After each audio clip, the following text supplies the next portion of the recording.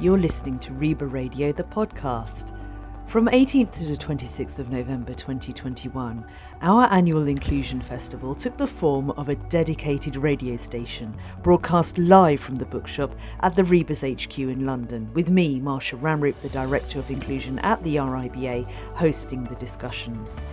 RIBA Radio, the podcast, is the speech-only content from that radio station, themed and edited for your easy consumption. We suggest you make your way systematically through all episodes from the intro to the end to help you effectively on your inclusion journey. We hope you enjoy it and find it useful and applicable.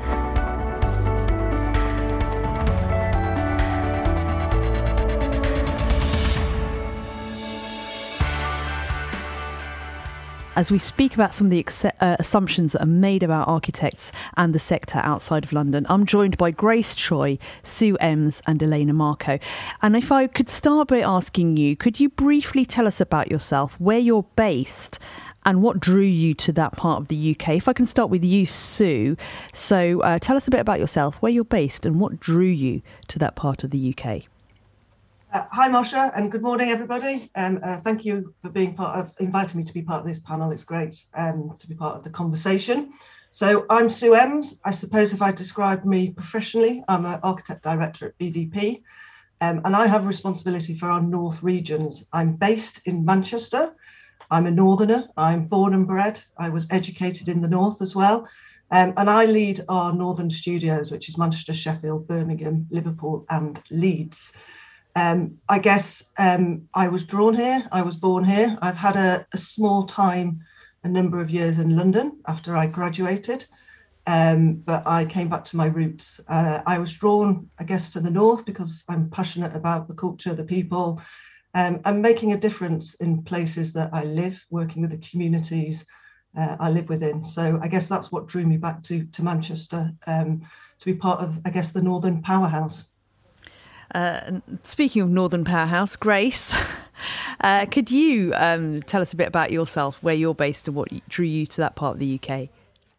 Sure, yep. So hi, everyone. I'm Grace Choi and I am of South Korean descent, and I run a small value-led practice called Grace Choi Architecture in the Northeast, so Newcastle-based. I also lead the Equality, Diversity and Inclusion group for the RIBA in the Northeast, which is called Change the Record. And we do a lot of sort of conversational interaction on Zoom via something that we call the Jedi Talks, just equality, diversity and inclusion. I accidentally ended up in the Northeast, to be honest, and I've made it my home since 2013. Before then, I worked in London, Glasgow, and I'm actually a Manc at heart. So Sue, my heart is very much also in Manchester. I'm a Northern lass by attitude and accent, as you might tell. But yeah, life, family, work led me to the Northeast. And I can genuinely say that it has been the best place for me to land. It's been so welcoming, actually really inclusive, and is a brilliant place to practice architecture. Thank you. And Elena, the same to you. A bit about yourself, where you're based and what drew you to that part of the UK. So as you will see from my accent, I am not from the UK. I'm a Spaniard that came to the UK 21 years ago and actually was given a fantastic opportunity to work with Field and Clegg Bradley Studios. Peter Clegg could not understand what I was talking about because I could not speak kind of very well English, but he still kind of gave me one of the most incredible opportunities and allowed me to stay in the UK. And then what happened, all these Northerners like Grace and Sue made you stay because I ended up kind of having half married to a Yorkshire man, but my accent has not changed. And I'm currently the head of department for architecture and the built environment, kind of all the professions of the construction industry at the University of the West of England. Thank you so much. Now, London centricity. It's something I've repeatedly heard about the profession since I began in it, and geographical diversity, clearly something that needs to be addressed. But in your opinion, if I can start with you, Sue, why is London centricity a concern? Okay, thank you. I mean, London is a global city, isn't it? It's our financial heart. It has some of the best universities and the best research in architecture. I think 1 in 4 architects practice in London. So the profession is very London-centric. But I think the perception of it is stronger than maybe about the demographic. A lot of activity has focused around London. I think obviously the RIBA headquarters in London, and many practice headquarters are also in London, albeit BDP's headquarters is in Manchester, I have to say. So there is definitely a trend. I remember when I was graduated, there was this mass migration to London, to the bright lights of London, because the opportunities were greater, I think. There was obviously a lot of elite, very good design-led practices, and people just felt that they wanted to get a part of that, and that was really critical to their career progression. I think the trend is slightly changing though, and I think that's quite important to recognise.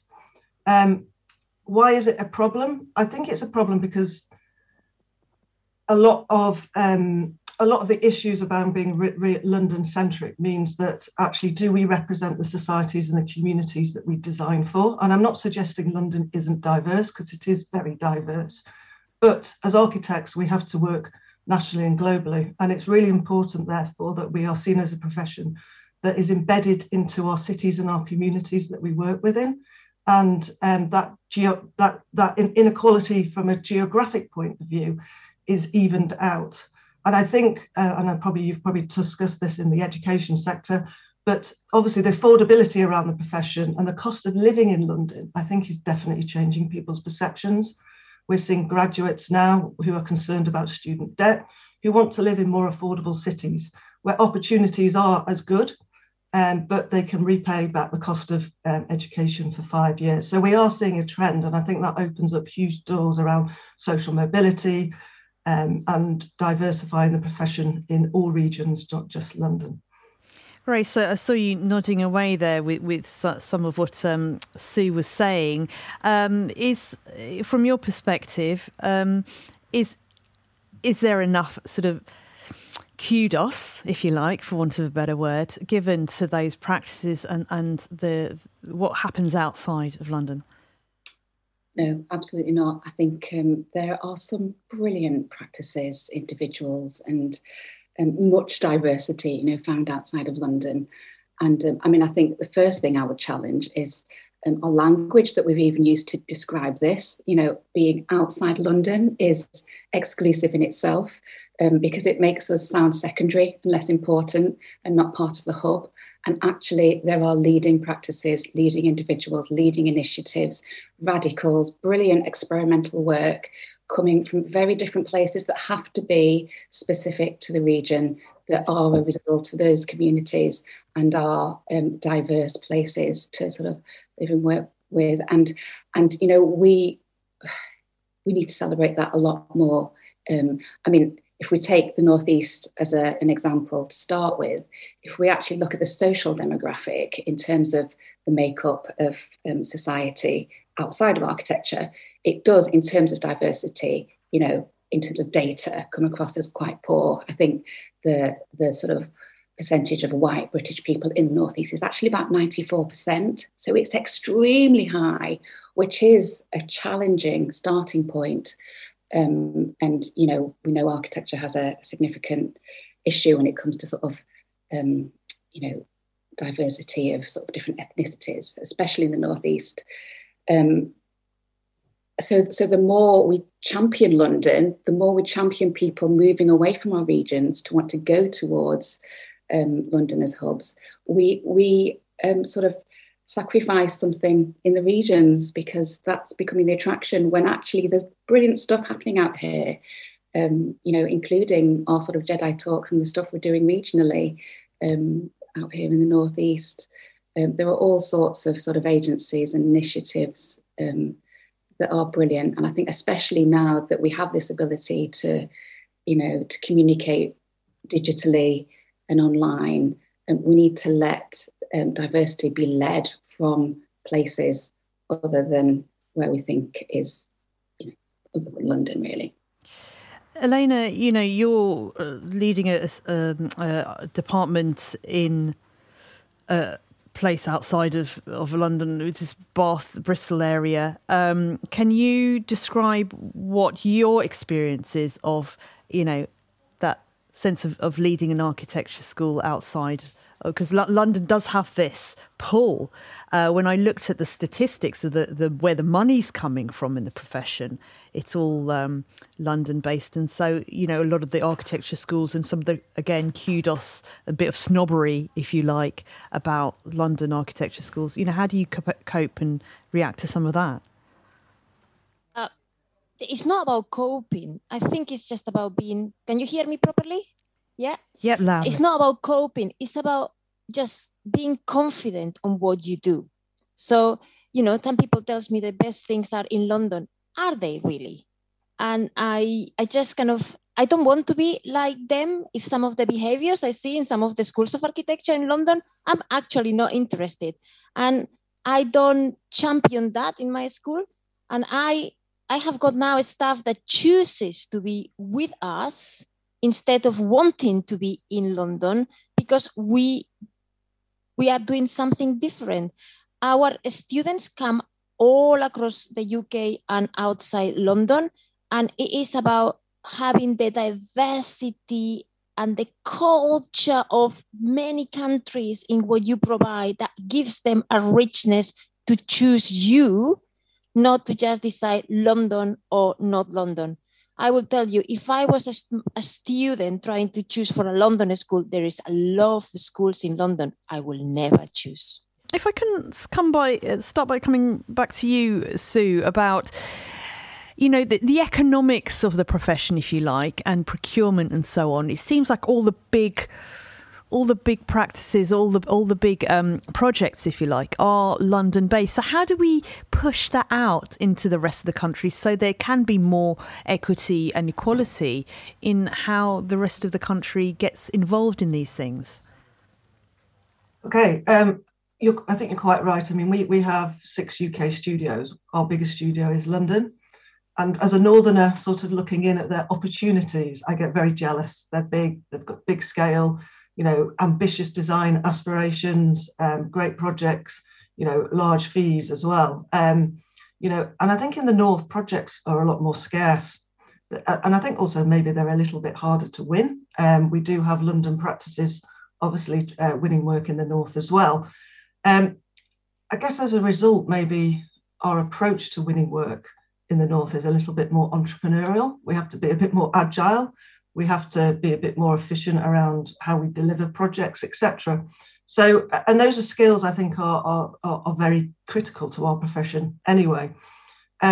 How do we change that? So I think obviously devolution is really critical. I think if you just look at the city of Manchester under Sir Howard's leadership and Andy Burnham, Manchester has thrived because of devolution, where we have controlled where we spend the local money, and we put it into those projects that matter to our communities. And I think with greater devolution, we'll see a lot more control about economics. I think it's really important that those big projects, I mean, obviously we saw the announcement last week on the infrastructure projects, HS2, HS3, and the impact that has had on the north. But I think it's really important that large, especially government-led public procured projects make sure that they benefit not just London, but the rest of the UK. On some of our large-scale jobs, we work very collaboratively across our studios to make sure that we can spread the love. The pipeline of work from London is probably about 25% of some of our northern studios' workload, and I think that's really important that big infrastructure, public projects that actually they benefit the rest of the country, and the spend doesn't just stay within London.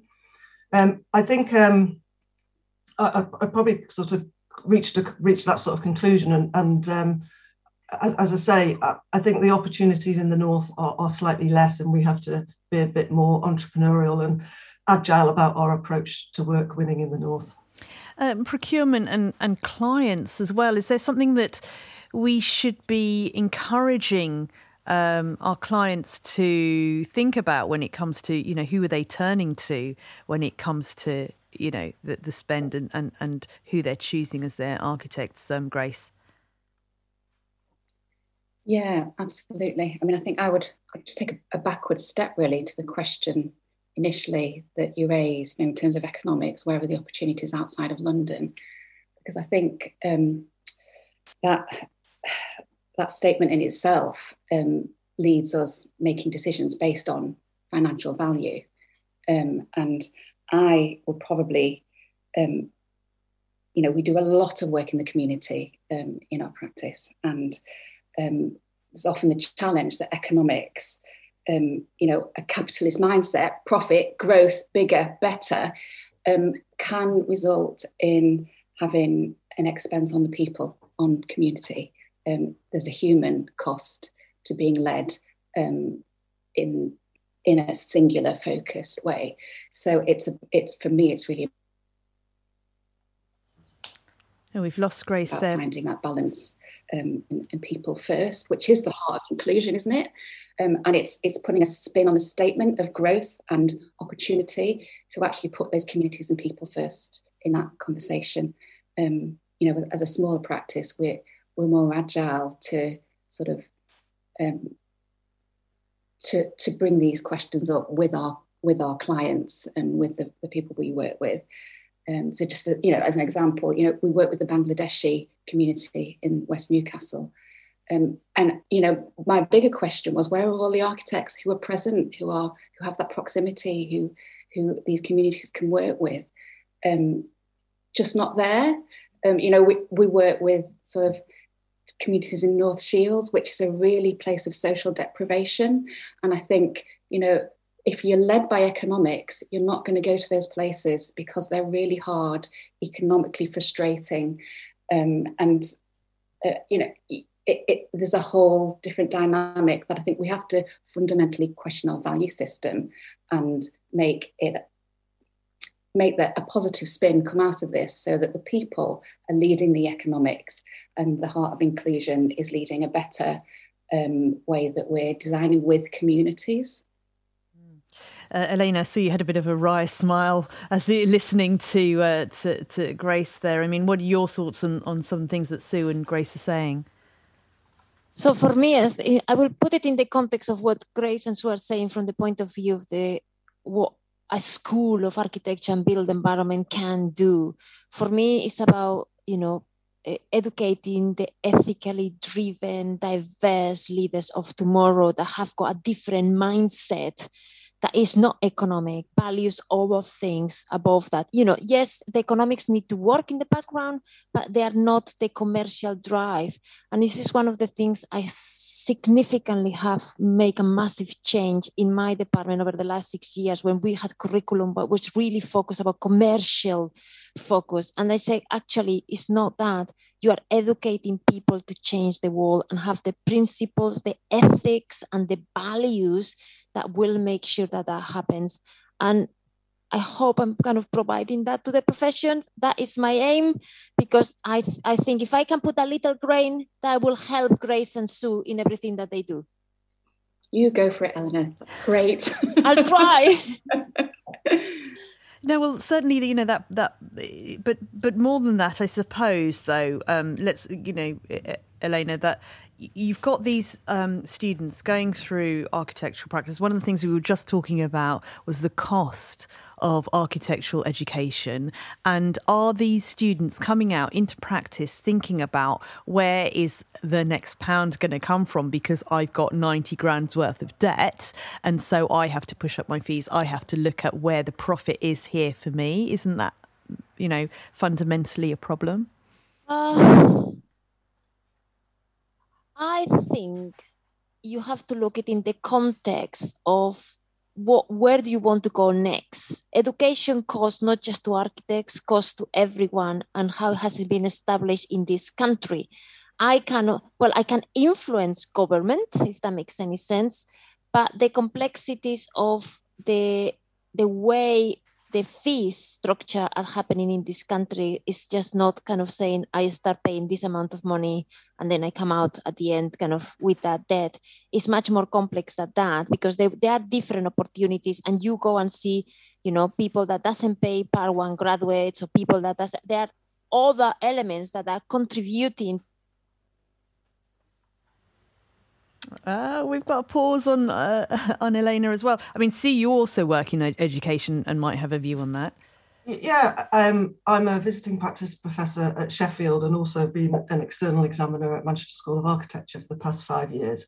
And I think Elena's right. Money doesn't drive every student to make... About the... Sorry. So I think students are very ethical. They're quite socially motivated. Their salaries are important to them, but the ethics of the practice and what we stand for and our values are just as important. And I think that's is becoming more increasingly, when we hold interviews with students, they ask us more questions about us and our values and our sustainability and our social value and how we support local communities. It is part of students' questioning interviews now. So it clearly is higher on the agenda. We work with a lot of students and to do sort of social value. We work with a lot of schools and outreach. And some of our projects tie social value to offering employment opportunities for underrepresented groups in architecture, etc. And that's, to me, where you can make the real difference. We also have KPIs on projects about local spend as well. So making sure to spend the money, the pound stays within city regions. And I think those are where procurement can be quite clever to really drive sort of outcomes for both social value. And to me, social value and diversity come hand in hand, because the social economic background is really important to diversify the profession and allow access to the profession for people that might not go down a traditional pathway. Grace, do you have a request, if you like, to the profession around sort of making the profession more equitable when it comes to, geographical diversity? Yeah, absolutely. I get a lot of practices just getting in contact to say how do we become more diverse, and it is an issue, especially in places where, we've just heard from Elena before about the rich diversity of our universities. We have strong representation of students that are often much more enlightened when it comes to social ethics, economical ethics, and values, and also have a better sort of representation across the board in terms of the sort of architects we need in our practices, and often actually capturing those students and having them stay in the regions where maybe representation is poorer is an issue. I think one solution is, for practices to actually get in there alongside, we need to be much more integrated with our universities and places of education, so that transfer is more seamless. It's not a massive step of suddenly seeing a practice that's full of white men and thinking, I don't want to go and work there. It's actually sort of addressing it early on. I think absolutely we need to all work much, much harder, especially those practices where we know we have really poor representation. If I can ask you, Grace, about, what are the kind of things that you want to see from the profession, from your senior members, from, the hub, if you like. We mentioned that, I'm broadcasting here from the HQ of the RIBA here in 66 Portland Place, central London, Fitzrovia, dare say. And, what do you want to see? What needs to happen to get that geographical diversity of the profession sort of more equitable? Yeah, I think one thing that I've learned is that it's really valuable to listen to all voices, no matter sort of what level of the profession, from, students, Part 1, 2, 3, right up to the top senior levels or the key figureheads that are leading our institutions. And we need to hear all those voices. But I think the voices that I'd like to hear more of, that have more power and more prominence, are those leading figureheads. to champion and to promote and to welcome everyone, and also to put that emphasis on that it is not just about London, it is about UK and wider still. You know, we don't just want to learn from our Western culture, we need to really embrace so much more. So it's about, you know, firstly, having that visibility and that communication that is clear and without doubt that everyone is welcome.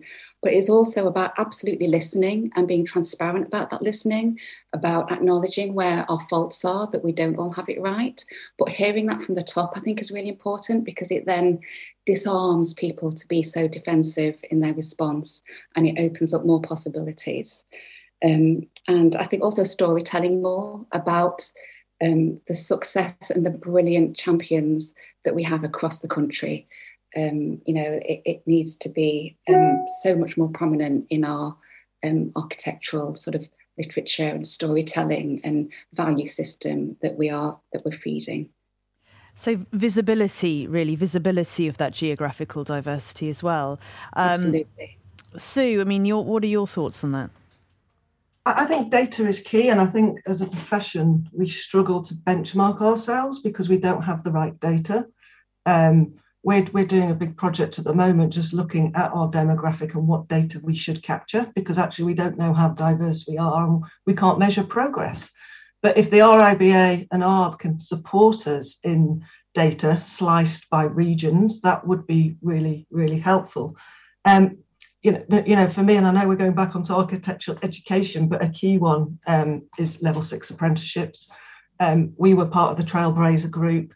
I'm so disappointed in the North that we don't have a provider for level 6. We do in London, but not in the North. I know some institutions are about to launch them, but if we are to widen the talent pool, we've got to offer pathways into the profession that hit those demographics of people that are not going down that current traditional route. And I've seen firsthand what engineering apprenticeships do and the benefits they bring to us as a practice, the benefits they bring to the profession, the benefits they bring to diversity and social mobility. And somehow the architectural apprenticeships is just not quite delivering yet. And I guess ARB and RIBA getting behind those new pathways, especially, you know, a lot of the Russell Group universities are AAA students. They're fantastic students, they're super intelligent, but they're all of the same mold. And actually, I want students that come from a different background with a different voice. You know, I want students who had a different starting point and still got their potential to hit. And some of the Russell Group or, you know, even our strong schools of architecture don't really open the doors to anybody without high attainment level. And apprenticeships and other pathways are critical to that. So the ARB and the RIBA really supporting new pathways into the profession, I think is really, really important. I'm sure, Elena, you have something to say about that sort of educational attainment piece. I agree with you. It's apprenticeships is for both to transform the industry diversity, but also the educational diversity of how to do things.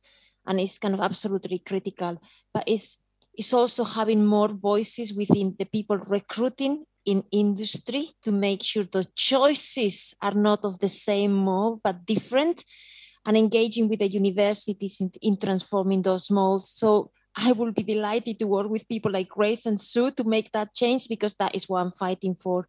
And the other one is opportunities to access university that some people I've discovered when I was looking at a wording gap and the attainment gap of our students is confidence. Confidence is one of the biggest elements that stops people to think they can do it. And having universities that help those students to build that confidence is what I have seen transforming their lives in what I do. So for me, I woke up everybody, not trying to transform or change kind of lives without thinking about building the future of the confidence in the profession.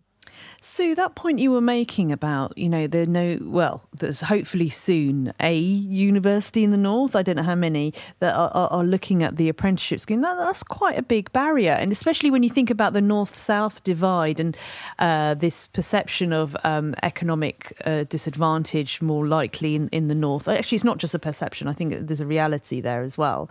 It's really important, actually, for a breadth of universities across the country to be offering more apprenticeships, right? Definitely. And I think level 7 is easy. The funding works. Students have done 3 years of architecture school. There's little risk, but it's not going to be transformational to the profession. But level 6, getting 18-year-old out of schools and colleges straight into the profession is really important. I hope I have got my facts right, and apologies if I haven't, but I don't. Certainly supporting our Manchester and Sheffield studios, we are struggling with the provider at the moment, albeit we collaborate with all the universities and supporting them in sort of getting their pathway moving. There has been a funding gap associated with level 6, and I understand that's been resolved now, and hopefully that will be a spark. There are some universities that offer different collaborative courses, part-time courses, but generally at master's level and nothing at undergraduate level. But I like Elena's point, actually. So institutions do have a part to play, but actually as a practitioner in terms of how we recruit people is just as important as well. And bias comes into it because we all have favourite schools of architecture, and we bring that bias into our recruitment process. And you've been talking about inclusive recruitment and how we train people to think differently, and having diverse opinions as part of that recruitment process is key. And understanding starting points, it's not where they've reached, it's where they've come from and the journey that has taken them there. Getting people to understand that are not defaulting to their favourite school of architecture that only promotes a particular type of student. We need to widen. I'm not saying one size fits all, but we've just got to promote as many pathways as possible into the profession. Go Elena. Can I say to Sue, and also the role models that Grace was talking about, that showcasing the role models to show the kind of those, inspire those students to say, I can do it, becomes absolutely as important as the recruitment, because it's all very nice to talk about the kind of the inclusivity and diversity, but if you don't have the role models that you say, I will go to this university or this practice and I will be understood, because so important. And actually without diversity, you can't do that. So for me, I've been recruiting like a mad lady. Like, I've got 34 countries. I have got 20% Black, Asian, minority ethnics, 40% of females. And that then my students can see role models that they love about, and they can see they can do it. Yeah, that's really important. When it comes to role models, it's giving those role models the confidence to profile themselves, because I often find there is representation in practices, but because many people might have it's been very difficult for them to get there, and people struggle with their own confidence and their own imposter syndrome, and often if you're from a different ethnicity, my culture is very submissive and very quiet, and I'm quite rare because I'm bolshy and loud and say what I think. But, in order to encourage other people to have the confidence to put themselves up there and be visible at all different levels of practice, actually take someone else to come alongside them as well and say, look, I think you need to, be a bit more present and let me support you. So it's actually coming alongside people to do that, and not just expecting everyone to be like us and to be quite vocal. Can I say something, Marsha? It's like inspirational mentorship alongside that visibility of all is critical. Yeah, it's quite funny because as a woman in the industry, as a junior architect, I hated to be a role model because I didn't want to be the best woman architect. I wanted to be the best architect. But in a leadership position, that power of being a role model, that power of mentorship, that power of just giving people a platform to have a voice is huge, and we don't have enough of it. And And, I think, the RIBA, I know you have your role model scheme, but just making sure that we really do build on that, because as Grace says, people sometimes don't have the confidence to speak out or to say that, what barriers exist in their lives, and just empowering them to do that, giving them a platform, giving them a safe space to have that conversation is so powerful. We've started to develop a thing called Toolbox Talks within BDP. And these are volunteers who say, I'd like to talk about neurodiversity, but I haven't got the confidence. So we pair them up with people and we create the right safe space to do it. And the power of having that conversation and people being engaged in that conversation has been huge. And I think, as a leader, for me, it's about giving people that opportunity and supporting them to do that. So, yeah, really well made points there, Eleanor, about role models, and Grace about confidence and allowing them to do it. Well, thank you very much indeed to architects Grace Choi, Sue Emms and Elena Marco, talking about not only architecture outside London, but what's required of those in practice as well. You're listening to RIBA Radio, real inclusive, brilliant action.